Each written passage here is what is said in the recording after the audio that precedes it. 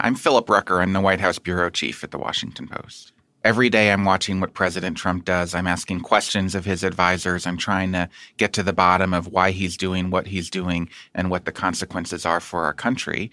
And our goal every day is to really unearth new facts, to bring light to things that are hidden in our government. When I publish a big scoop, we get immediate feedback, positive, negative. But the people who are supportive and encouraging, they want to know what they can do to help and to propel us forward. And I say it's really simple. Just subscribe, be a reader of The Washington Post, and you can do that today at postreports.com/subscribe. Thank you. From the newsroom of The Washington Post. ¿Cómo estás? Te habla Arelis Hernández del Washington Post. This is Cleve Wootson with The Washington Post. It's Ellen Nakashima with The Washington Post. This is Post Reports. I'm Martine Powers. It's Wednesday, November 6th. Today, what the results of Tuesday's election mean for 2020, tracking apps reshaping family dynamics, and the symbolism of a McDonald's cheeseburger.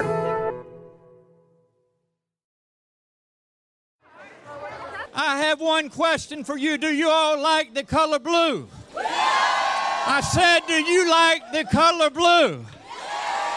Because I'm here to officially declare today, November the 5th, 2019, that Virginia is officially blue. Congratulations. On Tuesday, voters in a handful of states went to the polls for statewide elections. We're still waiting for the final results, but at this point, it seems that Democrats made some significant gains, especially in states that aren't typically Democratic strongholds, like Kentucky and Virginia. Democrats won control of the state legislature in Virginia. That was a big win on top of what happened in the Kentucky gubernatorial race. And you saw Democratic gains across the country, including in the vote-rich, critical Philadelphia suburbs. I'm Bob Costa, a national political reporter at The Washington Post. Bob says that these Democratic wins have Republicans anxious ahead of the 2020 election.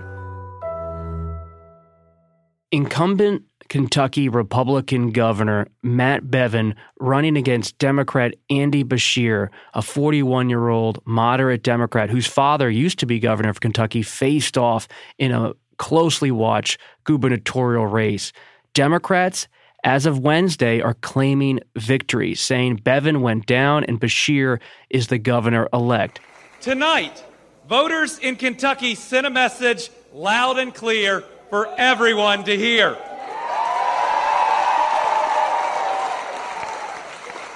It's a message that says our elections don't have to be about right versus left. They are still about right versus wrong.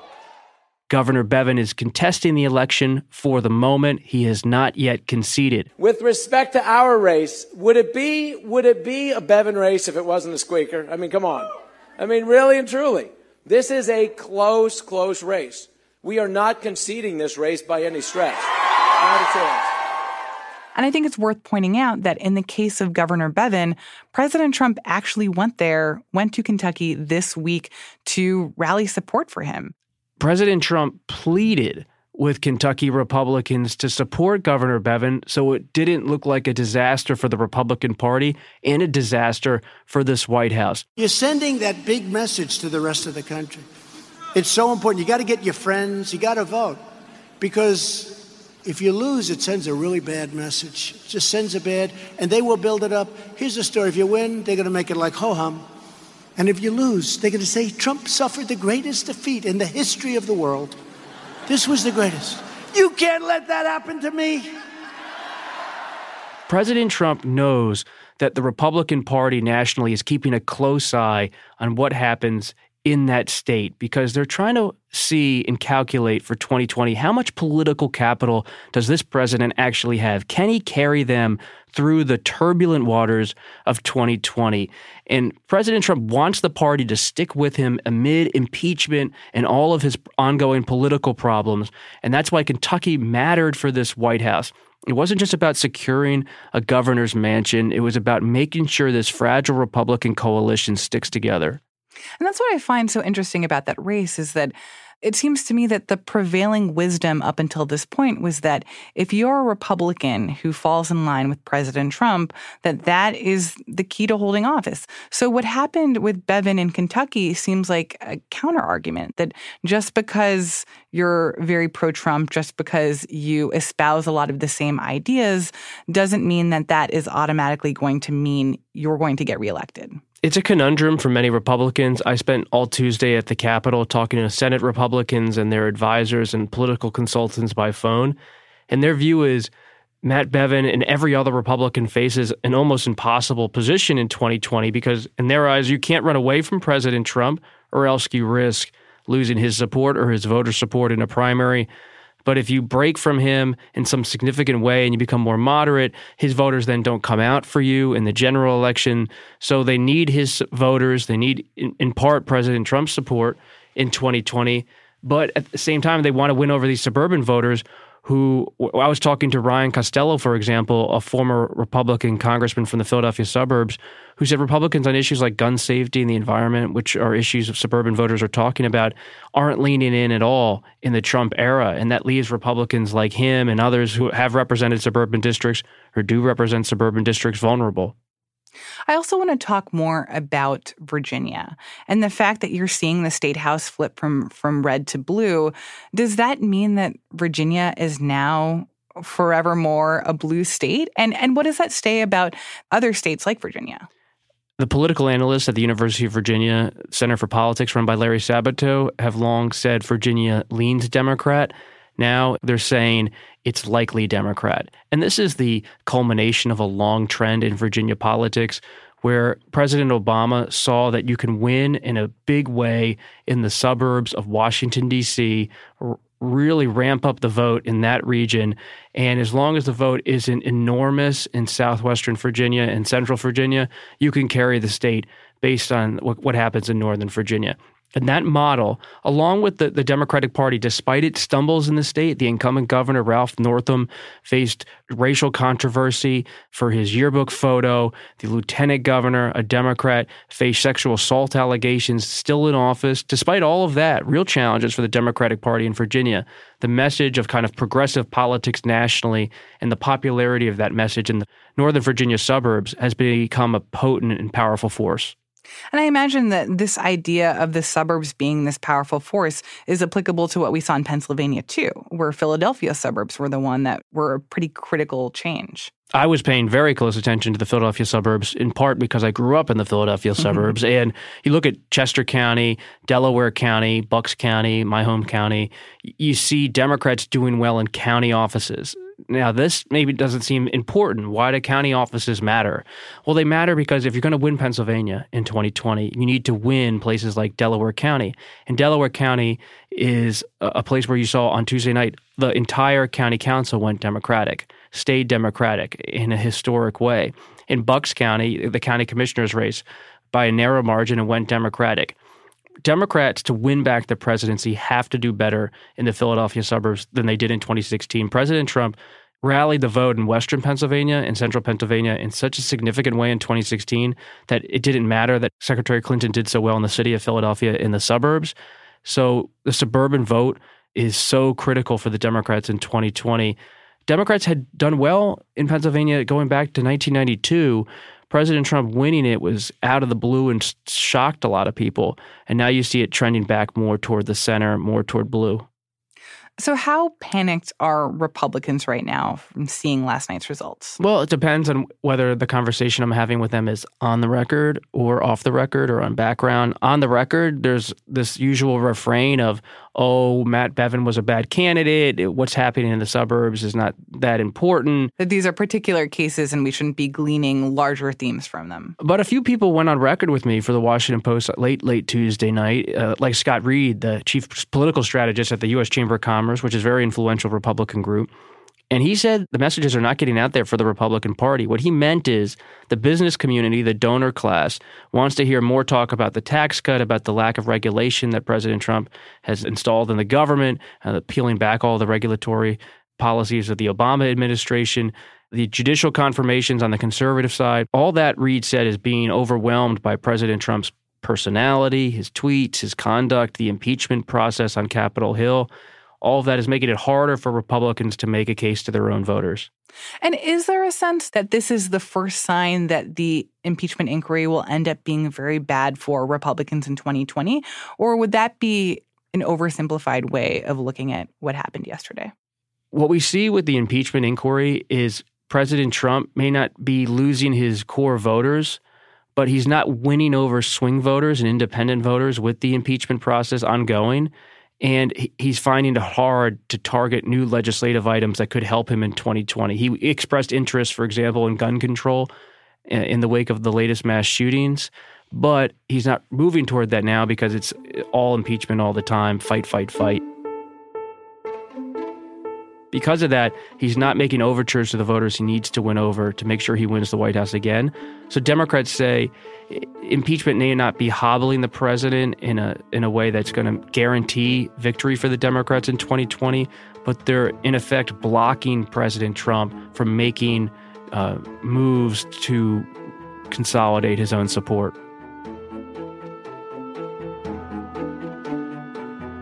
Robert Costa is a national political reporter for The Washington Post.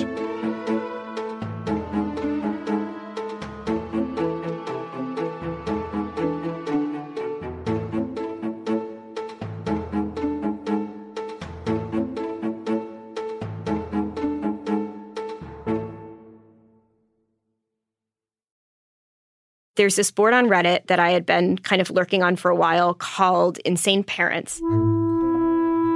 And Insane Parents is a place where if you have insane parents, you go and post examples of them being insane. And I noticed that on this board, a lot of people were posting screenshots of conversations they were having with their parents about tracking apps, including Life360.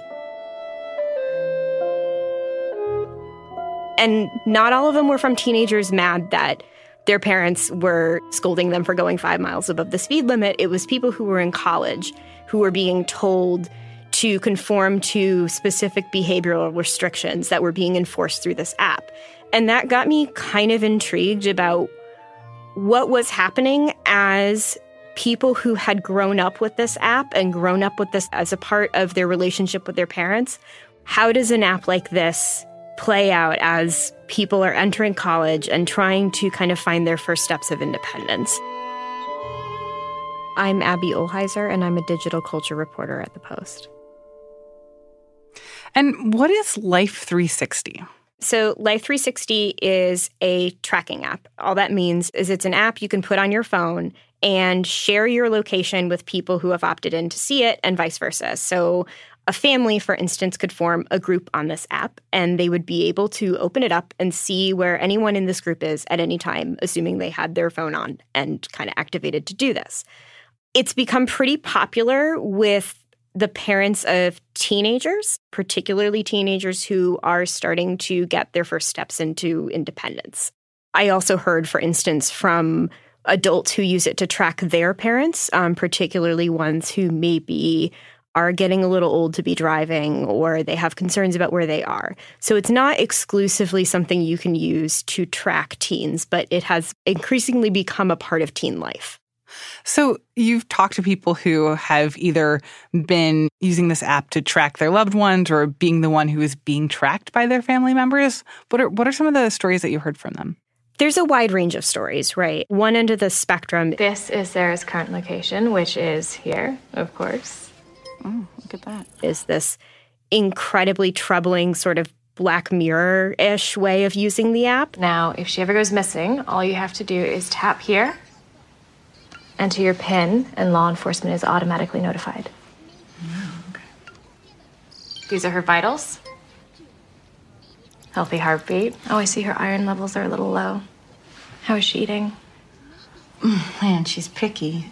She hates greens, so... You might want to think about nutritional supplements. I spoke to somebody who would get text messages every time they left their dorm.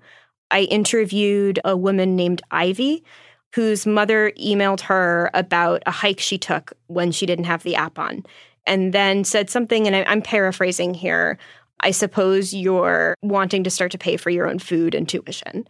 The implication being, if you don't comply, I will cut you off financially. There was another story about a teenager who came out as gay to his parents, and his parents forced him to put Life 360 on the phone, presumably to track his movements now with increased interest. Then on the other end, I talked to parents and college-age children who didn't really think about it that much. It was just sort of on there. They felt it was for their safety. Their parents weren't texting them, commenting on their behavior using the app. Well, I'm curious what parents say about why they do this. Like, I understand safety concerns or that if something happens to your kid, you want to know where they are. But at some point, especially if your kid's going off to college and they're an adult, it feels like this is too much. It feels like this isn't giving them the freedom that you need to have to be able to navigate the world as a functioning adult. When I talked to parents, there were a couple things that kept coming up. One was the phrase peace of mind. You know, a lot of parents would install this app when their kids became new drivers or the first time they started having their own schedules so that their parents knew where they were. My name is Anna Baird, and I have 3 teenagers. My oldest daughter is now 19 and a sophomore in college. When she first got her driver's license and turned 16 and started, driving regularly, driving herself to school, I had friends who recommended this app, found it very helpful, not so much really to go sort of into the app, but to enable just push notifications so that when she got to school, my phone would tell me, Cameron arrived at school. And then I wouldn't worry about that. Some of them claimed to me that it actually helped them back off from interfering in their kids' lives, saying that, like, for instance, instead of texting them constantly asking where they are, they always know where they are, so they don't need to do that. Otherwise, it would probably be a lot of me reminding my children to text me when you get there or text me when you're about to leave, and nobody really likes that. That just feels more invasive and then gives room for people to forget, and you're worrying about things you didn't really need to be worrying about. And there are some teenagers who will say that that's the case. I'm Cameron. I'm a sophomore at UNC Chapel Hill. My mom's not texting me being like, I know you have a test tomorrow, but I see that you're not at the library. So I could see that how people might want to turn that off if that's the response that their parents are giving to them based on having their location. But for me, it has been more of a peace of mind thing of like knowing that in the case of emergency, they would know where I am. It's tricky, right? Because we're just talking about parenting now, right? The amount of surveillance that is possible has increased dramatically in the past several years. And now we're at this point where people are confronting what to do with this amount of information at the moment where they're supposed to be giving these young adults more independence. So that more and more it's a situation where, because there is so much technology and so much ability to surveil every aspect of a kid's life, that you have more parents having to say, what level am I actually comfortable with? If everything is on the table, what do I choose and what should I maybe not choose? And how does that change, right? So how does that change over time? When I would speak to experts, one thing that kept coming up is that there's different levels of appropriate privacy for young adults as they grow and become adults, right? And so what might be appropriate for a 15-year-old is not necessarily appropriate for a 21-year-old. And I think that was something that I was seeing as I was reporting out this story is kind of a disconnect in some of the more troubling cases. If you're in a position where you have a relationship with your older teenage or young adult children that is, based on trust and you've got proper boundaries, the addition of this app isn't going to be that impactful. If you don't have that underneath to start with, then I can definitely see why this app could feel too controlling or manipulative or something that the teenagers or college-age students would not feel so good about. Is there any sense of what the long-term implications for this could be? The kind of psychological effects that it has on kids or on parents who really rely on this technology and that this all-consuming surveillance becomes a day-to-day part of their lives?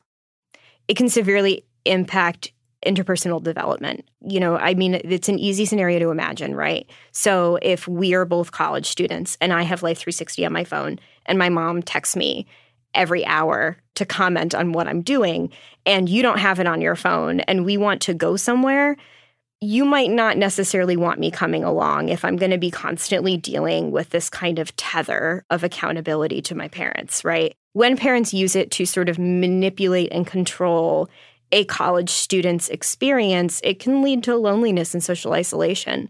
You know, I spoke to another student who said that the app being on her phone made her feel like none of her decisions were really her own, because she couldn't really go anywhere without her mother knowing about it and commenting on it and criticizing or weighing in on these decisions she was making. And that as she was kind of on the cusp of entering adulthood, she didn't really feel like she had learned how to be an adult. It comes from a good place, a place where we don't want our kids to screw up. We don't want our kids to get hurt. I talked to Stacy Steinberg, a law professor at the University of Florida, who has done a lot of research into privacy and parenting and the upbringing of kids. Technology gives us new ways to feel like we're protecting our kids, both from other people and from ourselves.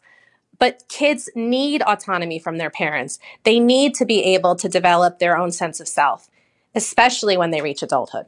When you ask about, say, long-term effects, right, we don't know. There hasn't really been enough time to see. But when you listen to what students are saying and you listen to the concerns of parents, it kind of comes down to, are they getting that space that they need to learn how to fail, to learn how to make decisions for themselves?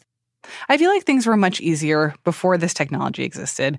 When I think back to like when I was a kid and I didn't have a cell phone, at least for the first part of my childhood. And sometimes you just run over to your neighbor's house or go for a bike ride around the neighborhood. And your parents wouldn't necessarily have a way to get in contact with you while that was happening. And that was just accepted. That was totally normal, that there were just times when your kid was off doing something and then they'd come back eventually. And I'm wondering if the fact that there is now an expectation of constant communication between parents and kids, whether that actually makes things a lot harder or makes things a lot more fraught for parents. This is the first generation of kids to grow up under what I like to call the watchful eyes of their parents' phones and technology. Our natural inclination is going to be to want to try to help and monitor. The problem is that helping and monitoring are two really different things, but technology makes us feel like they're one and the same. So on the one hand, parents will say that this app helps them with their anxiety about where their kids are. On the other hand, it provides them with kind of almost perfect surveillance of where their kids are and a sense of uncertainty when they're not checking or when that location tracking isn't on. So you can see how it would become difficult for somebody to turn it off as their kid heads to college. On the other hand, one thing that parents brought up is that the world is a little different. One parent who responded to a question I posted in a Facebook group for parents of college-age kids was the parent of somebody who went to a college where there was a shooting. And for them, they felt that having the app was absolutely worth knowing where their kid was at that moment. It's an interesting question, and I haven't seen a completely convincing answer either way, and I suspect it's because it's a little of both, right? You know, to what degree the technology is helping or hurting isn't a question for me to answer, and none of the experts I asked had a firm answer to that either. It's just more complicated.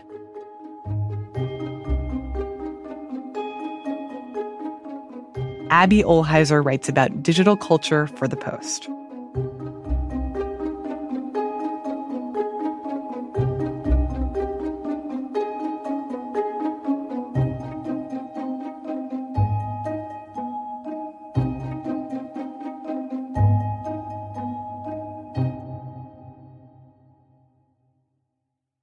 And now one more thing about a McDonald's cheeseburger on display in Iceland. This burger is 10 years old, but weirdly, it doesn't show any signs of decomposing.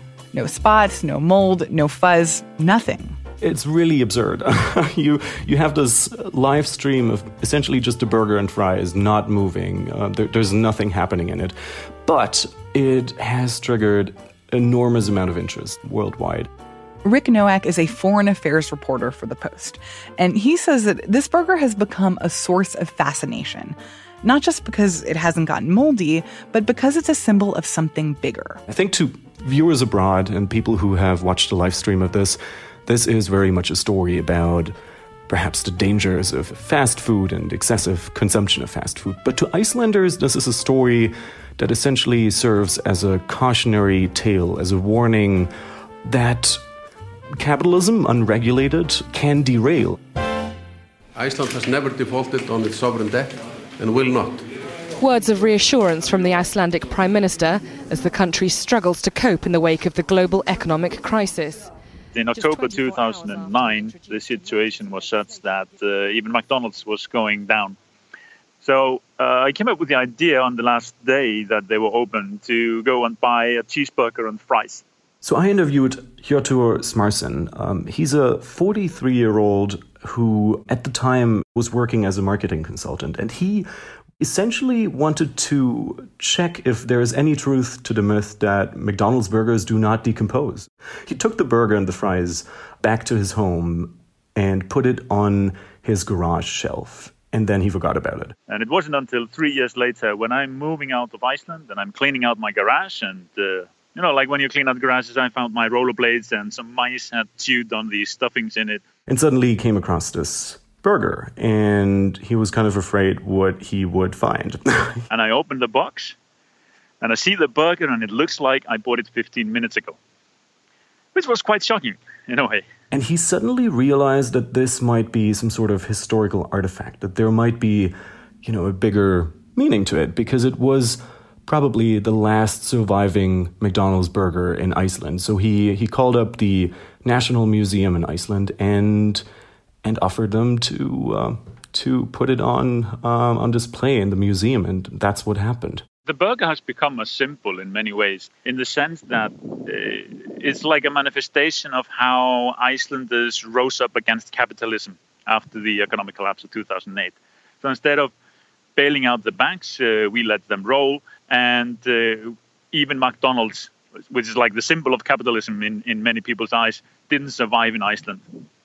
And I think to understand why that burger became a symbol for that crisis, we have to go back to 1993, so a little further, when McDonald's first arrived in Iceland. At the time, Iceland was essentially kind of embracing free market capitalism, and the arrival of McDonald's became sort of a symbol for that. It was celebrated as essentially Iceland, a country of only 300,000 people approximately, becoming part of a community of nations, essentially.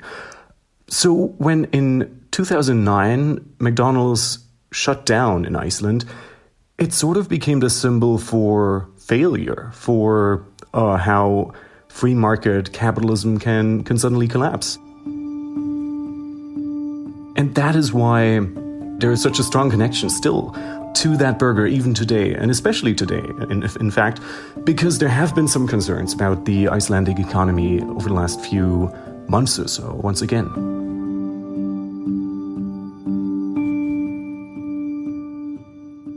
Rick Nowak is a foreign affairs reporter for The Post.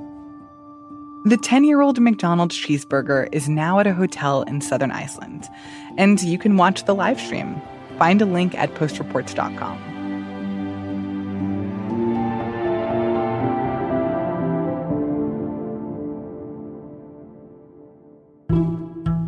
That's it for today's show. Thanks for listening. And just a reminder, we are not the only Post podcast covering the impeachment inquiry. You can hear coverage from Post Reports, Can He Do That, and the Daily 202's Big Idea in our new Impeachment Inquiry audio feed. Subscribe at washingtonpost.com/podcasts or wherever you listen. I'm Martine Powers. We'll be back tomorrow with more stories from the Washington Post.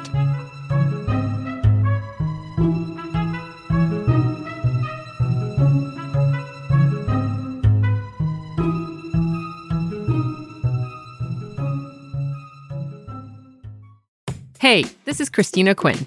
I'm the host of Try This, the Washington Post's new series of audio courses. The idea behind Try This is to become better functioning humans without having to comb the internet for countless hours. In our first course, we learned how to sleep better. Now, we're going to learn how to make our friendships stronger. I'll offer expert tips that are doable, and I'll keep it short. So let's do this. Class is in session. Find Try This from the Washington Post wherever you listen.